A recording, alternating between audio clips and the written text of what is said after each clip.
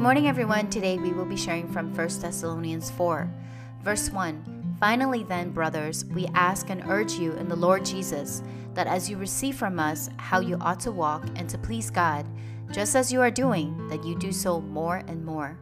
Apostle Paul was filled with joy and thanksgiving that the Thessalonians were persevering through the afflictions. They did not buckle under oppositions or turn back to idols.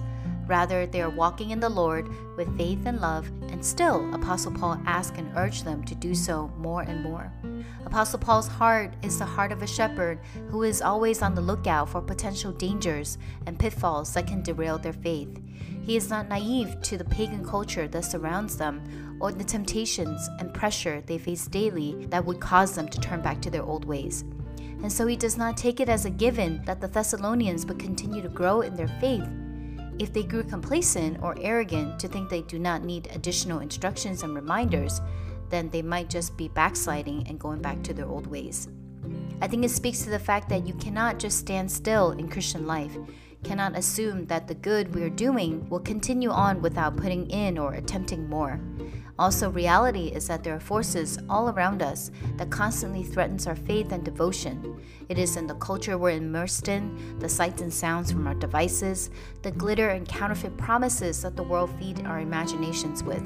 Then there is our own sin, laziness, lovelessness, and comfort-seeking ways that unless we heed the same advice to live a life pleasing to God and love, serve, sacrifice, take risk more and more, unless we actively take steps to fight against the negative forces and inertia, we're going to fall backwards.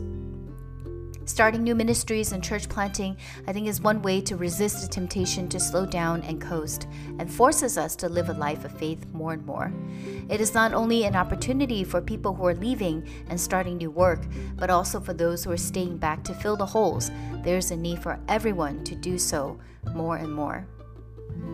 Verse 3 says, "For this is the will of God, your sanctification. Abstain from sexual immorality, control your body in holiness and honor, and then no one transgress against his brother in this manner." People often ask, what is the will of God for my life? This verse is pretty clear: sanctification. God desires us to be sanctified, to be pure and holy by rooting out sins through confession and repenting things that are not pleasing to God. That's the way we honor God, is to listen to his instructions and do his will. Like the Thessalonian church, we're also living in a culture inundated by rampant idolatry and sexual immorality.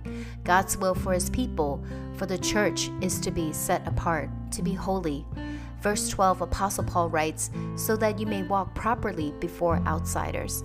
The world is watching the church to see if the walk matches the talk and if there is authenticity. In a holy living, abstaining from all the immorality and debauchery in this world is the way we can witness to the world that God is indeed real and his ways are better than our ways.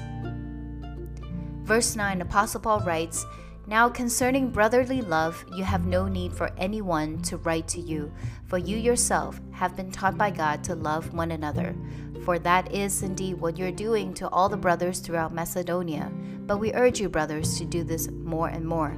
Again, we hear this phrase, more and more.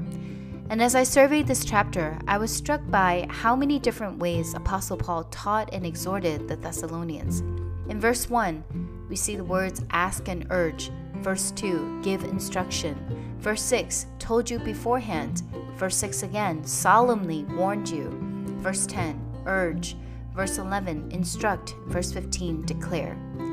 Even right after acknowledging that they do love their brothers in verse 9, Apostle Paul goes on to urge them to love more and more, and then to give instructions on how to love and build up the community. Apparently, there must have been people in the church who are causing problems or annoyances, who are taking advantage of the generosity of others, taking financial help from others while not making an attempt to work to support themselves. Apostle Paul delved even into this level of detail in their relationships. He knows to this degree what is happening in the church and give very practical instructions, which are to live quietly, mind your own affairs, and work with your hands. I see the heart of a spiritual leader from Apostle Paul, someone who is never tired of or feels the permission to stop warning, instructing, urging, and declaring the truths of the gospel and to see it lived out. He doesn't hold back because he loves the church and wants this church to thrive and grow and wants the community to grow strong in love. Lastly, Apostle Paul really gets practical regarding how do we love one another more and more.